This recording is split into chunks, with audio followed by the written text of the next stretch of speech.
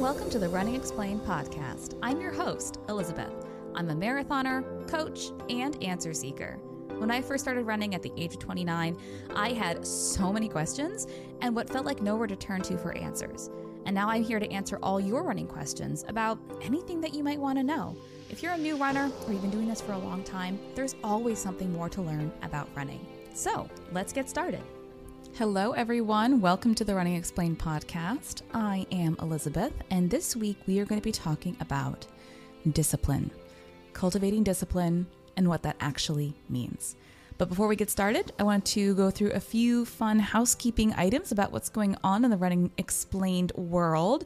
First off, the Boston Marathon is coming up in just a few weeks, and if you're going to be in Boston for the marathon, either spectating or volunteering or running, we are doing a Sunday morning shakeout run co-hosted by myself. Coach Andrew for the Running Explained coaching team will be there, along with Sarah Manderscheid of Elevate Your Running and Danielle Hart of Run with Coach D. We're going to be doing a lovely little shakeout run. All are welcome. 20 to 30 minutes around the Boston Common. We're going to meet at the tennis courts on the Boston Common, do a little dynamic warm-up, do a little pep talk about the conditions, talk about the course, talk about tips and tricks, and then be off. If you then need to go pick up your bib at the convention center, you can hop on the T station, which is like right there, and take it straight on down to the convention center. So it is an easy one too. 10 a.m. on Sunday, April 16th, tennis courts on the Boston Common. I hope to see you there. Another fun little thing that I just did, which is I think something I've been meaning to do for a while. There is now a training plan finder quiz available on the website. If you have had questions about which training plan might be the right fit for you, the quiz is here to help you. It'll help you understand what the best level plan is, if a race-specific plan or a base building or a speed-based plan is the right fit based on your current volume, how long you've been running, and what you're trying to accomplish. So that's a fun little tool that is now available to you. And of course, as always, we do have spaces on our one-on-one coaching roster. If you're looking for that top level, super personalized, customized support programming, one-on-one coaching is available. Also have spots in our group coaching with me, Coach Elisabeth, and then of course Training Plus for the self-directed athlete. And that comes with a 30-minute coaching consult with me. On to our topic for today. We're talking about discipline. Discipline is, to be frank with you, a really misunderstood and misapplied concept for a lot of people. And I think traditionally in the fitness space, in the athletic space, it is often construed as something that is, it requires sacrifice. It requires struggle. It requires deprivation. It requires you to do things that you don't want to do, right? Thinking about discipline, thinking about Jillian Michaels screaming at people on TV, right? That kind of tough love motivation about if you were really dedicated, you would be more disciplined, right? All these things that feed into what we often think about what discipline is. But that's not actually what discipline is. And so the reason I wanted to have this conversation is because of the messaging and the questions, quite frankly, and a lot of the stuff that I'm seeing more recently about, just people who are struggling to stay consistent, who are struggling to stay on the path of what they're trying to do with their goals. And I think sometimes we don't really understand what and why we're doing something and how to honestly best achieve that. So we're going to talk about discipline and what that actually means. Okay. So like I said, discipline is typically associated with like all of this sacrifice and struggle and the things that I should be doing. And I think about it this way, right? If you think, well, it often goes this way. You wish you had more discipline, right? Nobody says, gee, I really wish I had less discipline. I wish I had the discipline to do X, Y, Z, right? I wish I had the discipline to get up and run before work. I wish I had the discipline to, do this many times a week, or to say no to this, or to whatever the thing is. But that, like I said, is a misunderstanding of what discipline actually is.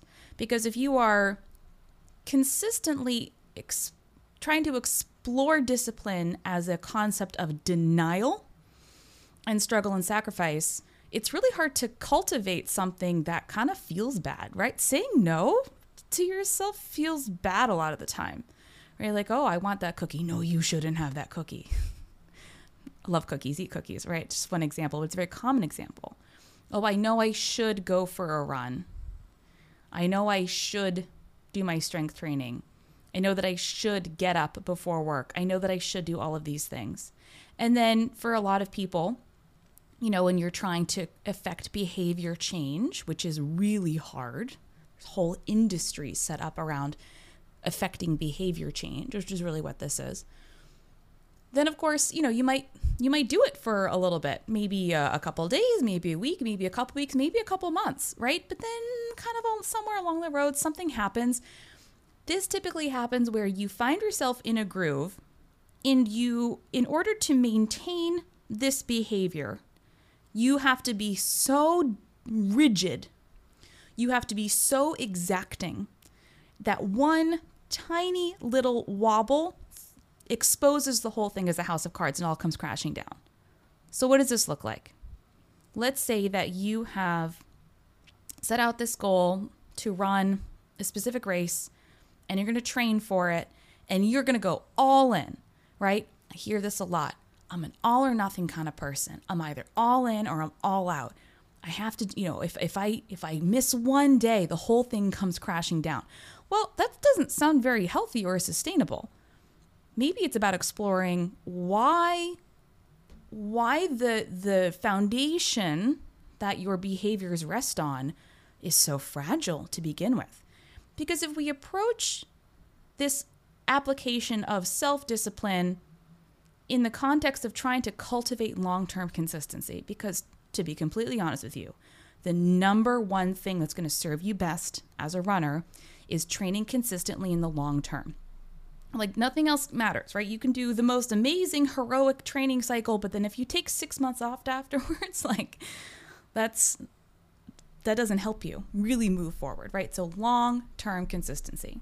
If we're exploring this framework of how to create long-term consistency, we have to explore the foundation upon which our behaviors rest at all. And in order to do that, we have to explore what self-discipline actually is and understand where our behavior motivations are actually coming from and what we're really trying to accomplish with the resources that we currently have available. Okay, so emotional resources, psychological resources, physiological resources, financial resources too, right? All the resources we have available. So back to this example. You are set this goal for yourself, and let's say you're training for, I'll use my classic example, training for your very first half marathon, and it's 4 months away, and you've kind of scared yourself into training for this goal. You're thinking this is such a huge goal that of course I will be motivated to train for it.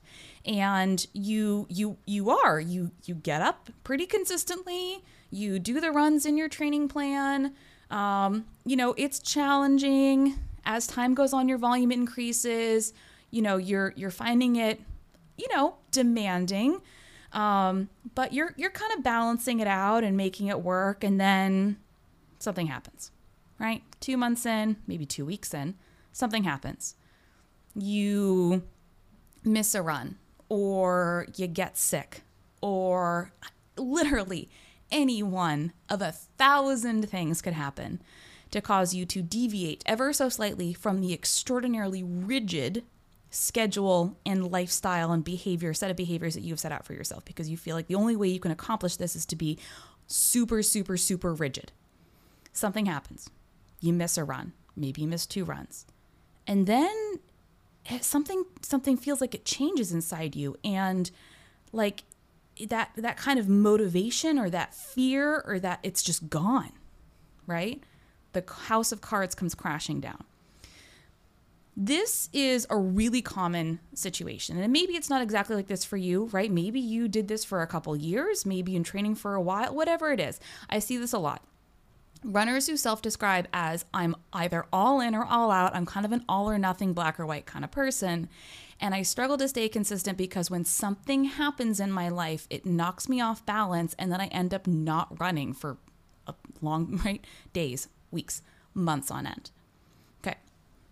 Again, when we are looking at self-discipline and cultivating discipline as something that requires struggle and sacrifice and denial and possibly shame for us to reach our goals. If I don't get up and run today, I will be a failure, all right? There's only so far we can get when we are relying on those types of emotions and thoughts to drive us forward. Because I'll be honest with you, driving yourself forward with fear, shame, denial, and struggle and sacrifice, that's not sustainable. It is not sustainable to hate yourself all the way to your goal. Are you planning on feeling that way for the rest of your life, which I hope includes lots of running, right? So this traditional framework of understanding discipline as a form of denial and sacrifice and saying no. Now, we'll talk about what self-discipline actually is, because it does require, discipline on some level. But this idea that your training it should require you, right, to deny yourself all these things. And this can look like, denying yourself time with your family. This can look like denying yourself time to sleep. This can look like denying yourself, time for you as a person. This is not sustainable. So what truly is discipline? Okay. So when we talk about what self-discipline truly is, it's the ability to manage your thoughts, emotions, or behavior in the face of temptation in order to achieve a specific goal. Okay, so you might think, well, Elisabeth, that sounds a whole lot like sacrifice, struggle, and denial to me. Manage your thoughts, emotions, or behavior. Because here's the thing. I'm not saying that by, pivoting your mindset that all of a sudden you're going to wake up every single day and be like, yeah, I want to do every single run. I want to do all these sessions. I am like 100% motivated all the time. That's not what this is. There are many things in life that we do because we know it moves us forward and it is helping us achieve our long-term goal, even if we don't specifically feel like doing the thing on the day, right? I don't know about you, but I'm not motivated to floss, as in yeah, let's floss. I am super motivated to floss. Let's do it. No, I floss because I know that it's actually just good for me in the long term, right? And it also kind of makes me feel good. I'm like, yeah, I floss. Running's kind of the same way. There are a lot of behaviors in your life that are the same. And a lot of the behaviors and thoughts and emotions and feelings that we have around things like exercising, around athletic performance, and often around, and this is a totally separate conversation, I'm not even going to get into this today, but often as we experience those things in relation to fueling and food and possibly body image, right? Again, it's the expectation that we are going to be 100% motivated to achieve this thing, and that the converse of that is that, well, if I'm not motivated every single day to do this thing, that there's something wrong with me. There's not. You're human. You're never going to be 100% motivated 100% of the time, no matter how much you love running, honestly. And talk to any runner, whatever their backstory or experiences or how long they've been running for. Elite runners, I'm sure that Eliud Kipchoge wakes up some days and thinks, I don't want to do this. But he does it, right? Because he has set up his set of behaviors and the way that he has expressed what success and motivation and goals are for him personally, so that it doesn't feel like struggle or sacrifice or like self-flagellation to get out the door and go for a run. Right, so managing your thoughts, emotions, or behaviors in the face of temptation. Often the temptation is to not do the thing. I am going to talk a bit later on about people who actually need to focus on self-discipline as backing off. We'll talk about that in the context of matching your available resources to the goal that you're trying to achieve. But for a lot of people, when we're talking about temptation, it's often the temptation to not, right? The temptation to not go for a run, the temptation to not get up early, the temptation to not strength train, right? Or the temptation, I think, to stay at rest, whatever that means to you. You think about physics, right? An object in motion stays in motion, an object at rest stays at rest. It's one of the things I say to my runners, and I use this in my own life, is that, saying that one of the hardest things about running is sometimes just getting out the door. Once you get moving, all of those kind of doubts and fears and like, I don't want to do this, they kind of go away because you're going, like you're doing it, right? Oh, this isn't so bad. But how do we make it more likely that you're going to get out the door consistently, not just in the weeks and the months, but in the years of your training? All right, so thinking about the traditional form of discipline, right? It's often couched in willpower. And I hear this a lot from people. Oh, I just don't have the willpower to do X, Y, Z. I don't have the willpower to... Well, willpower is honestly completely overrated. You shouldn't have to have a struggle of willpower every single time that you do anything.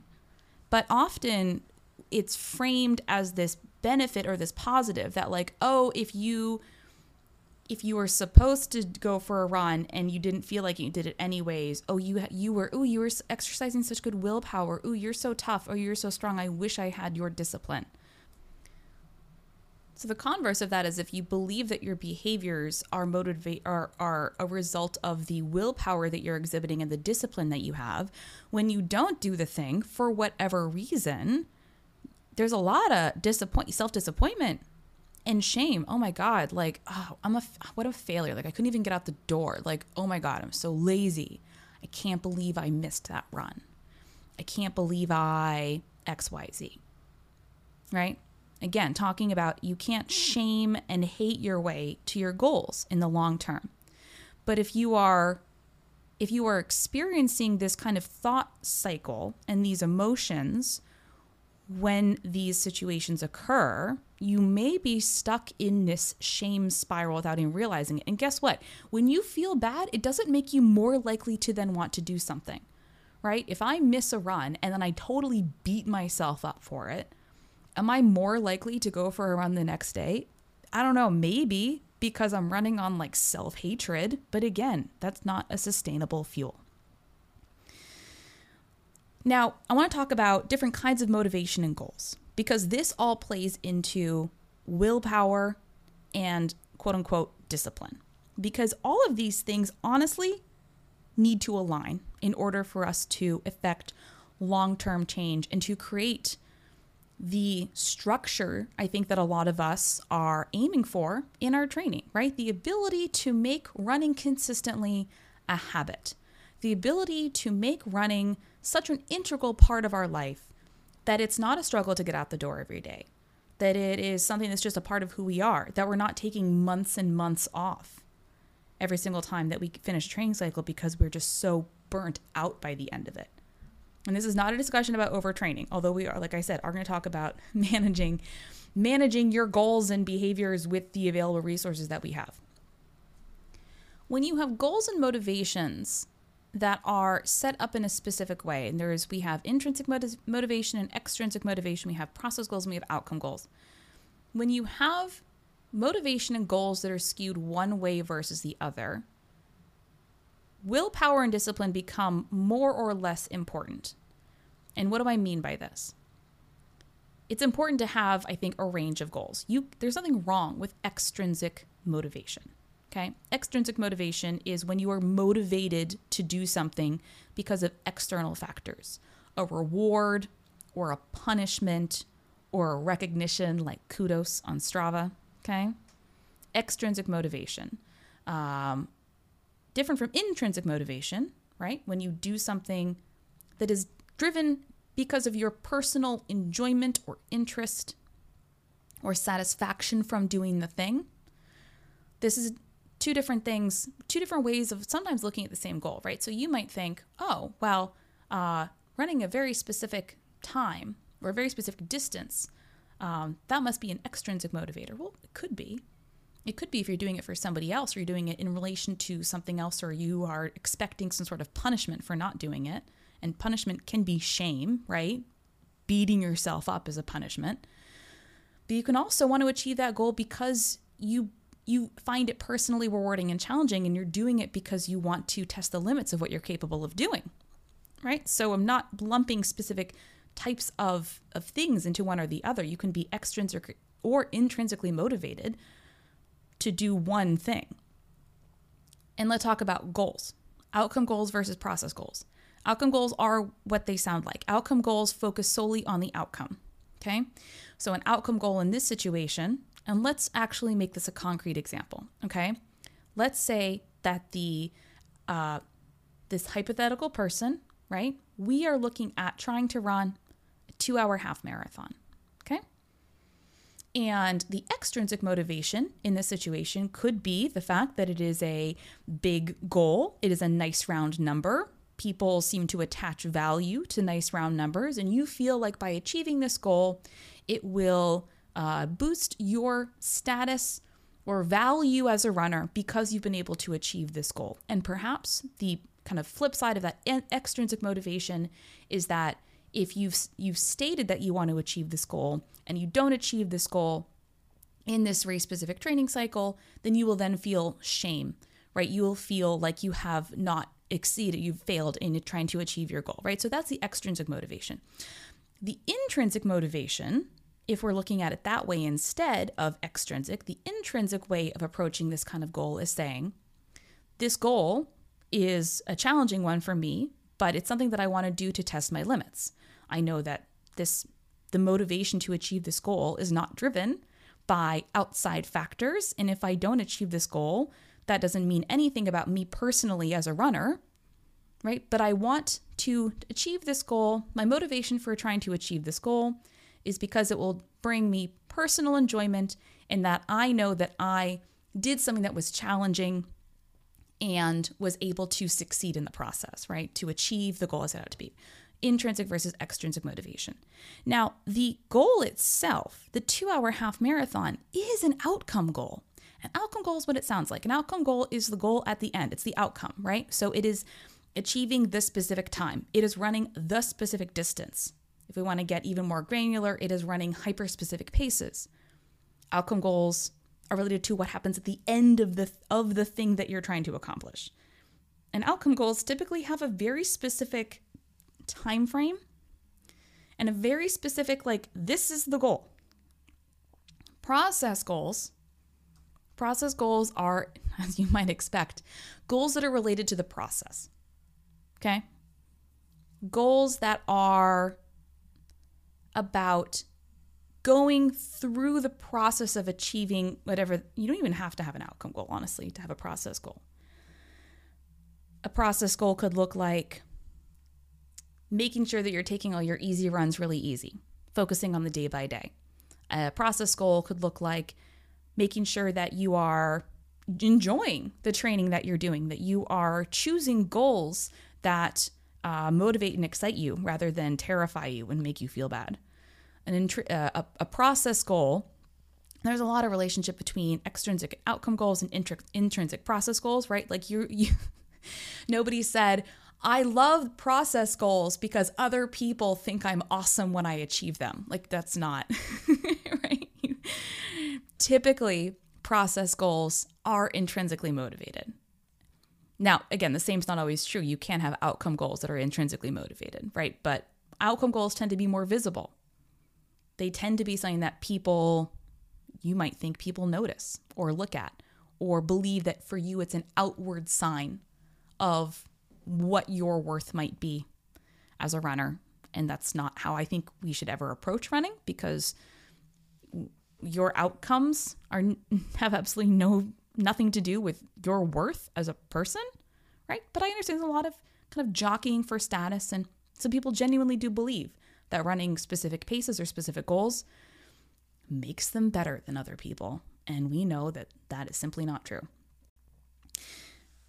So if you have your motivation and your goals set up to be more extrinsic and outcome focused, it's very hard to cultivate long-term self-discipline, consistency, and behavior change. For a couple of reasons. One, research has shown extrinsic motivation is just simply not as effective as intrinsic motivation.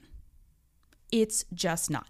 Intrinsic motivation is far more effective in actually affecting long-term behavior change, okay? Because going back to that kind of shame and self-sacrifice and denial and all of that, is that intrinsically motivated things we're doing because they make us feel good, and by doing the thing, that's the reward in and of itself. It's a lot to do with personal fulfillment, about what you personally enjoy doing and the things that you personally find rewarding.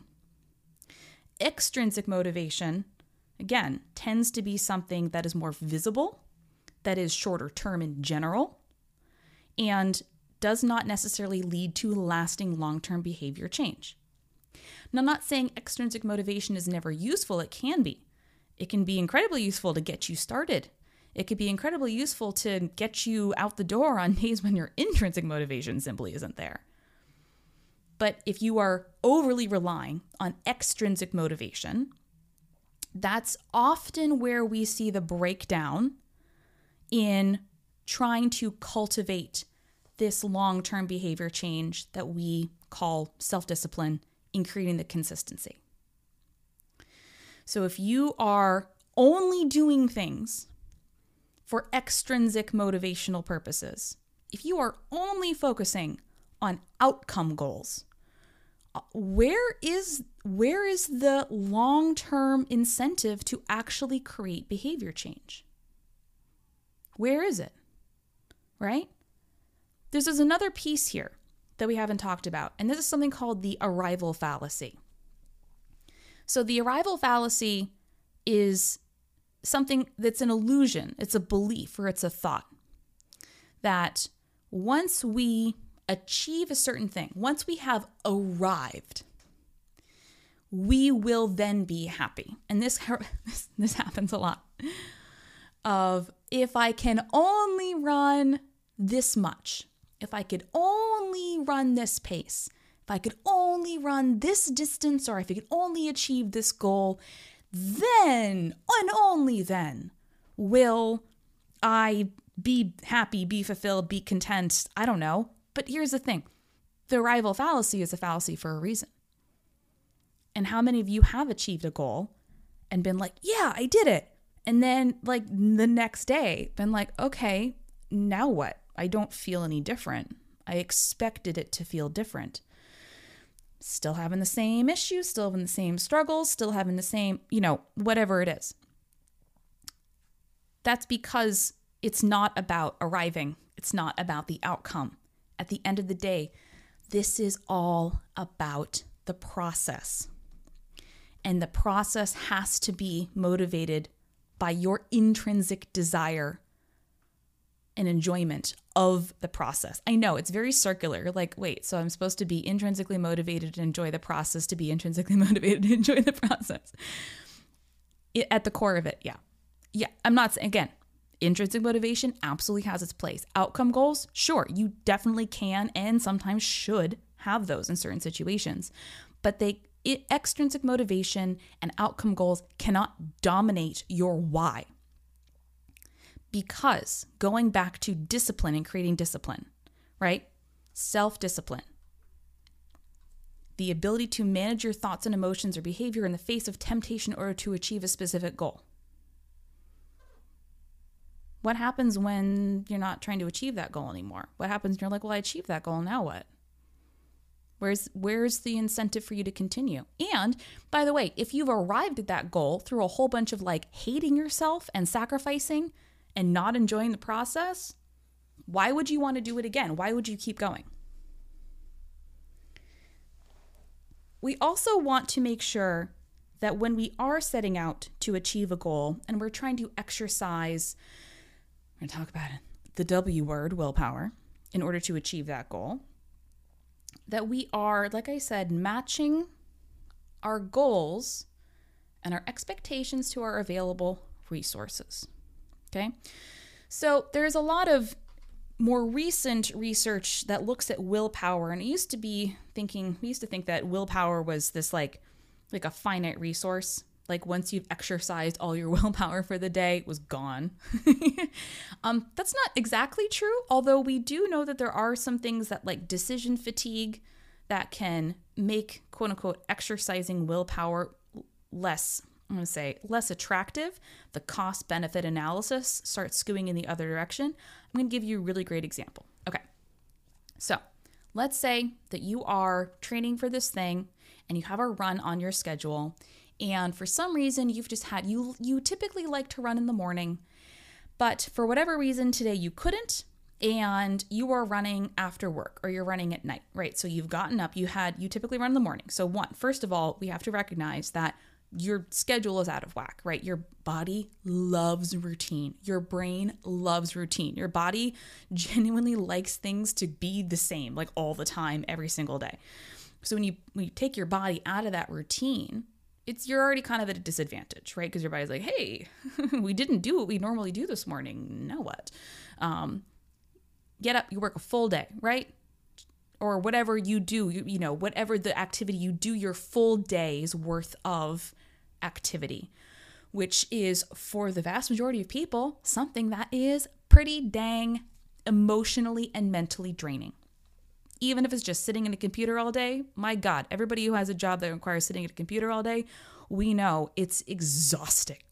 It's exhausting. Because then, what do you have to do? You have to work that entire day, and you're all out of whack. You don't have your normal fueling schedule, right? You usually run in the morning. Now you have to run at night, and you get home and you're like, oh my God, I don't want to go for a run. I'm exhausted.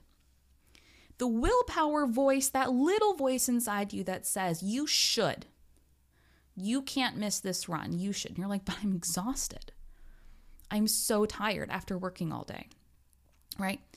And there's two things going on here, right? There's an understanding, or I think a misunderstanding, of the available resources you have in the moment to make a decision that's beneficial for you in the long term. Okay. And then there's typically a misunderstanding that the fatigue that you feel is real. I'm not saying that you shouldn't go for a run, but what I'm saying is that you have to understand what you're currently feeling in order to make an informed decision. Now, pure fear-based, or traditional, I'm just gonna do it type of willpower in that situation might be enough to get you out the door on that day. Sure. And maybe that's what you need. Like I said, there's nothing wrong with flexing that mental muscle and being like, I really don't want to do this, but barring illness or injury, there's technically nothing wrong. So I'm just going to go get it done anyways, right? Doesn't have to be perfect to get it done. There's nothing wrong with that. But if you are in that situation every single day or more days than not, I'll be honest with you, having that internal battle with yourself every single day, eventually you're going to probably start to lose if things don't change. And by things don't change, I don't mean changing your life. I don't mean changing your schedule. I mean changing the way that you are approaching and thinking about what you're trying to accomplish. Okay? Talking about the match between the goals that you have or want to achieve and the resources you have available to achieve them. Typically, when we think about discipline and willpower, we think about being, like I said, kind of all in or all out. Oftentimes, when I talk to people who are trying to achieve specific goals, not everybody, I mean, there are a ton of runners out there, and I do recognize you, you get it done. We're not worried about you missing a run for the most part, although some of you probably should take an unplanned rest day every now and then. It's for the vast majority of people who I'm speaking to right now who genuinely are like, yeah, I actually struggle to stay consistent, I usually miss at least one run most weeks, sometimes more. My life is very busy. I feel tired kind of all the time. And sometimes I just simply don't have the willpower to make myself do it. Now, what happens in this situation is they see this from a lot of people is that while you're talking to somebody, we're doing a coaching consult or something, and they'll say, right now I'm running, I try to run 3 days a week. I'm usually running 2. Sometimes I'll do 3 days a week. I know I should be running more. So, I'd really like to focus on a training schedule that has me running 4 or 5 days a week so I can be more consistent. What? you're not being consistent now. Why would you think that you have that doing more would it be beneficial? You don't currently have the resources to meet the demands of 3 days a week. Why would you assume that running 5 days a week would be better or somehow more manageable? And when people say, the responses I usually get is, well, I find it easier to maintain my schedule when I'm doing it most days, right? That all or nothing. I'm either all in or I'm all out, right? If I take too many days off or whatever it is in between, I lose my motivation or I lose my willpower to continue, right? So if I usually run, let's say Monday, Wednesday, Saturday, right? By the time Saturday rolls around, I'm just like exhausted and can't even get out the door. Or maybe I mean to run on Monday and Wednesday, but I'm so wiped from work, it doesn't happen. So I just run Saturday, Sunday instead.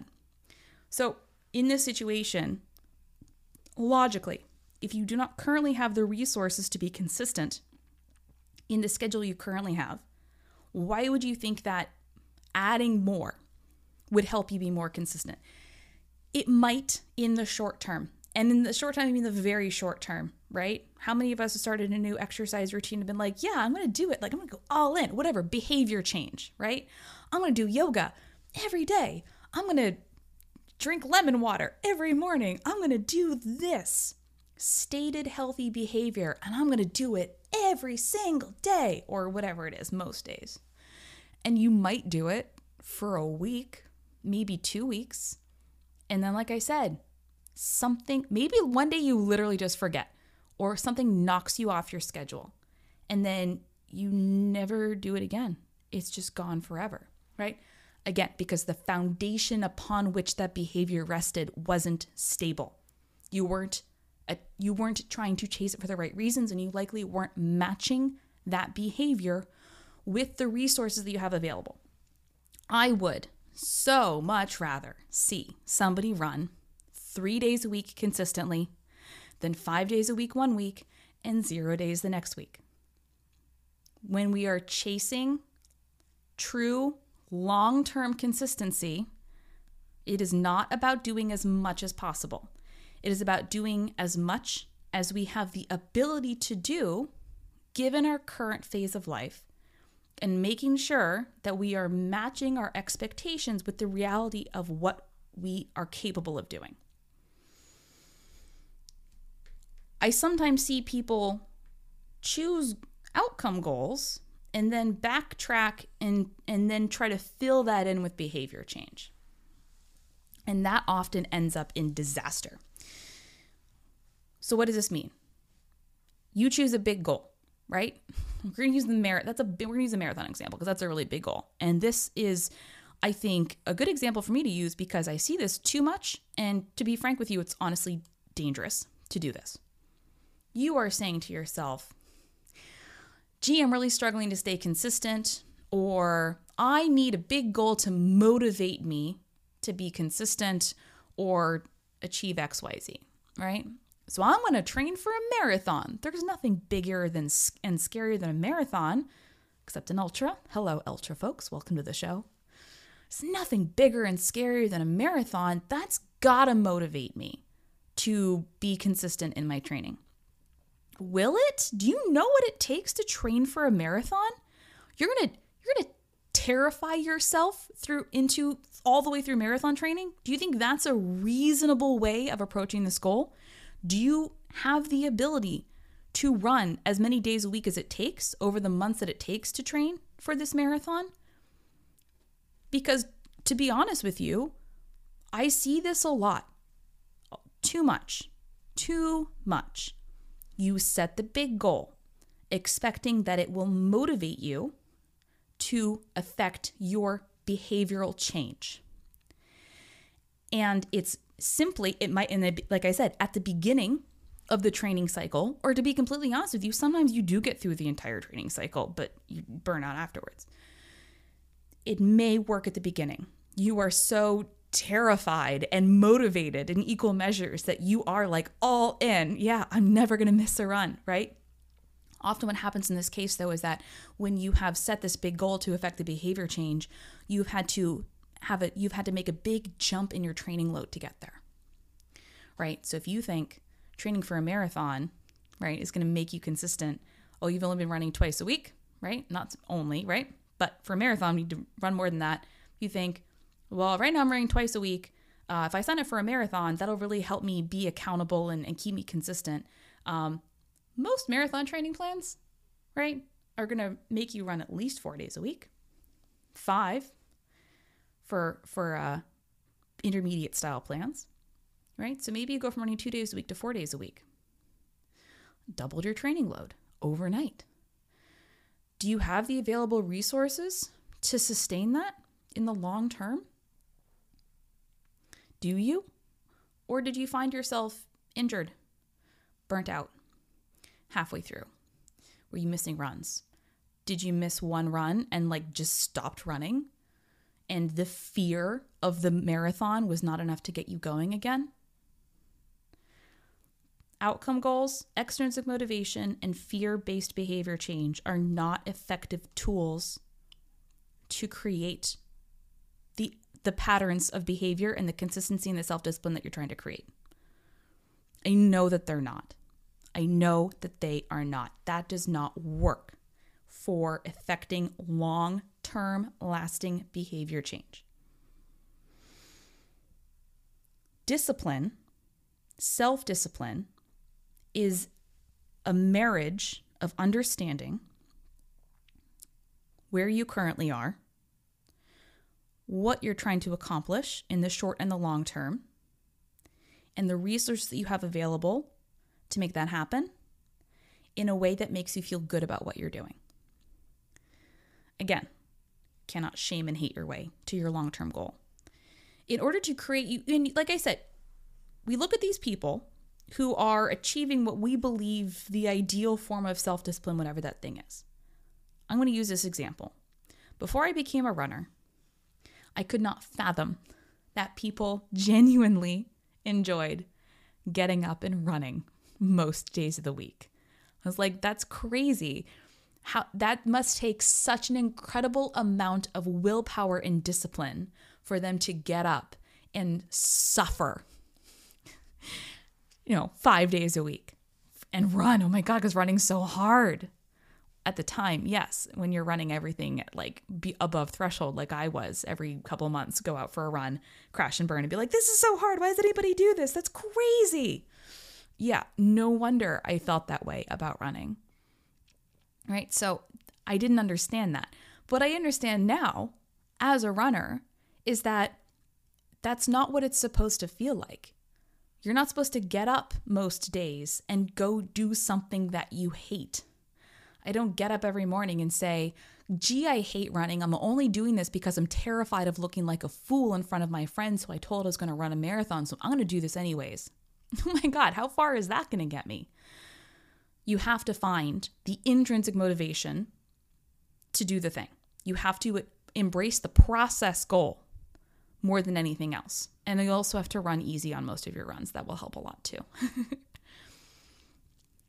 So back to the available resources thing, okay?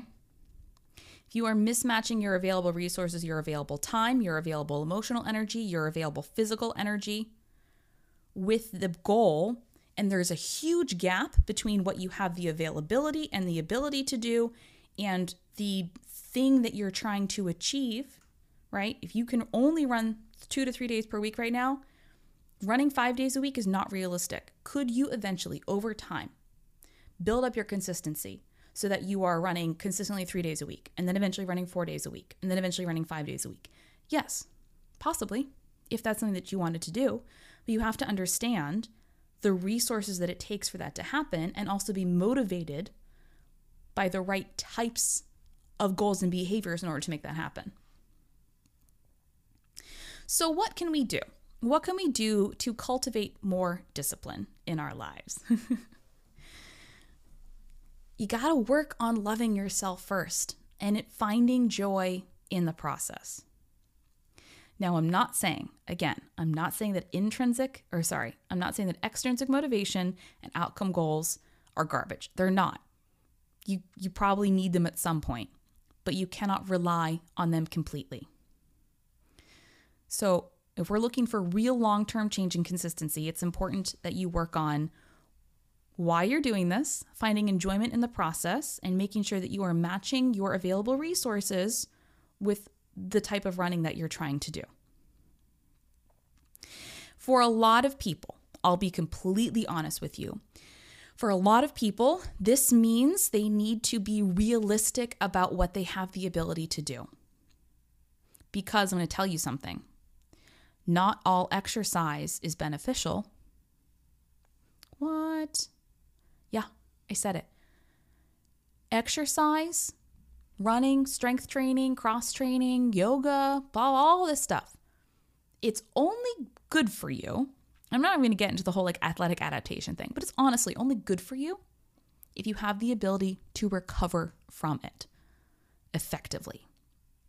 You may have been told implicitly or explicitly that exercising as much as possible, running as much as possible, or and then cross-training the other days of the week, strength training, trying to do all of the things, that there is essentially no downside to physical activity, and that technically the goal should be to do as much as you possibly can fit into your life. That's not true. We know that's not true. Aside from the whole adaptation thing, in that you need to effectively stress your body and recover from it in order to create these adaptations that we're looking for. And that takes very intentional types of stressing your body, aka going for a certain type of run and then recovering from that run and periodizing your training week and making sure that you are doing a mix of easier and harder stuff and that everything's balanced and that you're eating enough and you're sleeping enough and you're taking, the proper amount of recovery or rest days in between all those things, right? That's just for adaptations. That's for athletic adaptations. Just in order to receive a health benefit from exercise, we have to match our training load with the recovery that we have available. And we talked about this on the show before, and I talk about this all the time. Stress is stress is stress. You have finite ability to recover from stress. You have emotional stress, you have physical stress, you have psychological stress. You have a whole bunch of stress in your life related to your work, related to your family, we all have our own stressors, right? You have finite ability to deal with stress. Now, there are two types of stress. There's one called eustress, eustress, eustress. There's distress, distress, distress. Spelled like it sounds like, eustress and distress. Distress is what it sounds like. These are also called good stress and bad stress. Bad stress, distress, is stress that basically has no upside. You just need to match it with recovery. Okay? So sleep deprivation has no upside. You just need to match it with proper recovery, which is fixing your sleep deprivation. Okay? Stress is stress, right? Good stress. Good stress is stress that when met with appropriate recovery spurs an adaptation, right? Exercise. Right? Some forms of, say, emotional things that we go through that cultivate resilience in the long term, met with the appropriate recovery and coping skills, you can turn eustress into a benefit. However, eustress activities are only beneficial if you appropriately match them with recovery and resources and coping skills. If you don't, they're bad stress. Okay? If you don't have the resources to run 5 days per week, but you do it anyways, that's not going to be beneficial for you in the short, medium, or long term. Running as much as possible, exercising as much as possible is not the goal. There is such a thing as too much. And for many, many, many, many, many recreational runners, I see a misunderstanding of this fundamental concept that you actually can't exercise all the time if you are not matching that with appropriate recovery and rest and resources, including sleep and food and stress management in your other parts of your life. But two, many people have a fundamental misunderstanding of their baseline stress load. And then they try to do a whole bunch of training on top of that.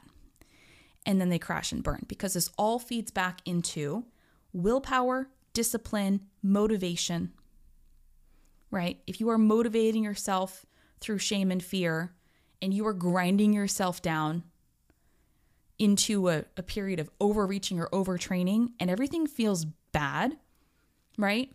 You're not enjoying this. You're not experiencing benefit. You are essentially driving yourself forward out of fear and shame. So then, of course, when your body gets the chance to breathe, when something happens and you're like, oh my God, this burnout, what is that? That is a misunderstanding of how many resources that you had available to expend trying to achieve this goal. So sometimes when I see people talk about willpower and discipline, it's that they're trying to do something that genuinely is not realistic. Oh, I couldn't motivate myself. I tried to have the discipline. I simply don't have the willpower to. Do you not have the willpower, or do you genuinely not have the resources at this point in time to make that happen? And there are a bunch of people out there who have, like I said, a misunderstanding of the available resources that they have in order to achieve the goals they're trying to achieve. So if you are in a place where you are doing XYZ in your training and you're struggling to do more even though you want to or feel like you should, examine why that is. It's probably not an issue of motivation. Like I said, most people are genuinely plenty motivated to reach their goals, generally speaking, right? Intrinsically or extrinsically, right? Do you literally have enough resources to try to do what you're doing? Because it takes a whole lot more willpower to do things when you are resource depleted. It takes a whole lot more self-discipline to do things when you are resource depleted, because that is a form of denial, right? A form of feeling like you're just not trying hard enough, right? I bet you're trying plenty hard. I bet that you're probably doing the best that you could do with the resources you have available. Okay? I honestly bet that you are. Now, you may not like what that means in terms of what you can currently accomplish, but that takes a true and honest accounting of what else is happening in your life. Are you sleeping enough? Are you eating enough? Are you eating enough of the right types of foods? Are there micronutrient deficiencies? Are you experiencing an extraordinarily high amount of personal stress in your life, chronically or acutely? If you travel a lot for work, that's incredibly stressful. If you work really long hours, that's incredibly stressful. If you are balancing parenting and being with a partner and working, that's incredibly stressful. If you are caring for an aging parent, that's incredibly stressful. If you are in a calorie deficit, that's incredibly stressful on your body. If you are in a sleep deprivation state, it's an incredibly stressful thing on your body. All of this can then feel like, when you are working in this resource depleted state, that when you try to exercise, quote unquote, exercise your willpower or discipline, or have self-control over doing certain things, and you cannot exercise that willpower, discipline, or self-control, it can then feel like you are in a failure, because again, we equate discipline and all of this sacrifice with our like worth and morality as a person, right? So then you spiral, and then it becomes a shame spiral. So always important. Where are you currently in your life? Is what you're trying to accomplish with your running extrinsically or intrinsically motivated, and how much of each? What are the goals that you're trying to achieve? Are they outcome based? Are they process based? What combination of those goals? Something I talked about recently was this idea that when we zoom out and stop looking at individual training cycles as little islands that are disconnected from everything else, when we realize that each training cycle is simply one in a long, lovely, beautiful line and path of training cycles that we get to go through and explore, the perspective on how we think about an individual training cycle and the goals that we're trying to accomplish changes a lot. If you are looking at an individual training cycle, maybe it's one you're about to enter, maybe it's one that you're currently in, maybe it's one that you just finished, as like the only thing that matters. If I don't achieve this goal, my world is ended, right? Then that by nature will skew your focus and motivation in that training cycle to outcome goals and to extrinsic motivation. When you consider, again, the long-term goal of consistency over time, when you zoom all the way out and consider each individual training cycle as being simply one step along the path that you're taking, it is far, far easier to realize that your ultimate goals in this training cycle or the next one and the next one and the next one and the next one are more intrinsically motivated and allow you to focus more on process goals. And that makes a huge difference in trying to cultivate that self-discipline, the ability to manage your thoughts, emotions, or behavior in the face of temptation in order to achieve a specific goal. And the specific goal in this case could be long-term progress and success. It is easier to get out the door when we put less pressure on ourselves to do things, right? If you are going for a run because, it's going to move you forward one little by little in your larger goal, but also you know that this individual run is simply one of many runs that you're doing, and you're running because at the end of the day, you derive personal satisfaction and achievement from it. That is a much different place than trying to exercise, quote unquote, willpower in staying consistent with your training because you've signed up for something that terrifies you, or you've told your friends you want to achieve a goal, or you're only focused on what the outcome is or what other people are going to think of you. A lot of thinking here, a lot of ways to explore what's actually going on. What are you actually chasing? What are you actually trying to accomplish? And like I said, being consistent in the long term does mean getting out the door on days that you don't feel like it. Okay? But that should not be most days. And honestly, if it is, if you're going through a period of your training where you are really struggling to get out the door, I would do a deep dive into where your motivations are, what the goals are that you're trying to achieve, the resources you currently have available. Is there something that's changed in your life, right? Really important to recognize that we go through seasons of our life, not just seasons of our training. And there's nothing wrong with taking a step back. Self-discipline is not always taking action. Self-discipline sometimes means not doing something. The ability to manage your thoughts, emotions, or behavior in the face of temptation in order to achieve a specific goal. Some days that will look like not running, not working out. That may look like taking an off season. That may look like DNSing your race, right? Self-discipline really needs to be considering the long, long term. It's not about forcing yourself to work out or to run or to exercise or to do whatever it is that you're trying to accomplish. It's not about forcing yourself to do anything. It's about creating an environment that allows you to match your available resources with the intrinsic and the process-oriented goals that you are focusing on. And trying to achieve those things in the short and the long term. Now, here's the thing, very end of this. Thank you for being here today. I will say this type of stuff is a lot easier to work with a coach. If you are struggling with quote unquote consistency, if you are struggling with quote unquote discipline or willpower, you may not be able to see what you're currently doing and how that may be impacting what you're trying to do. Like I've said previously, it's even when you know what you're doing, it's really hard to coach yourself because we are unable to be objective about our own training, even when we know what we're doing.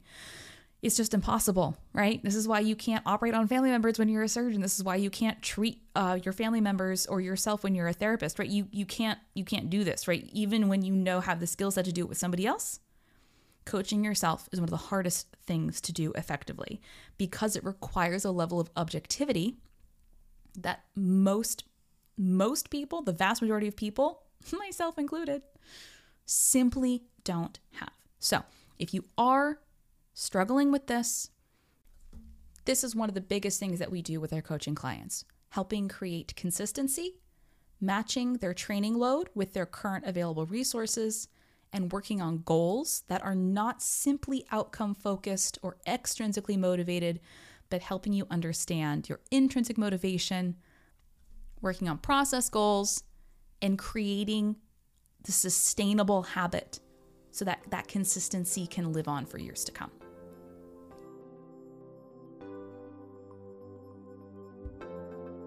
I hope you've enjoyed this episode. Don't forget, you can always find and follow me on Instagram at Running Explained. And if you're looking for a coach or a training plan, check me out. Visit my website, runningexplained.co. That's runningexplained.co. See you next time. This content is not intended to be a substitute for professional medical advice, diagnosis, or treatment. Always seek the advice of your physician or other qualified health provider with any questions you have regarding a medical condition.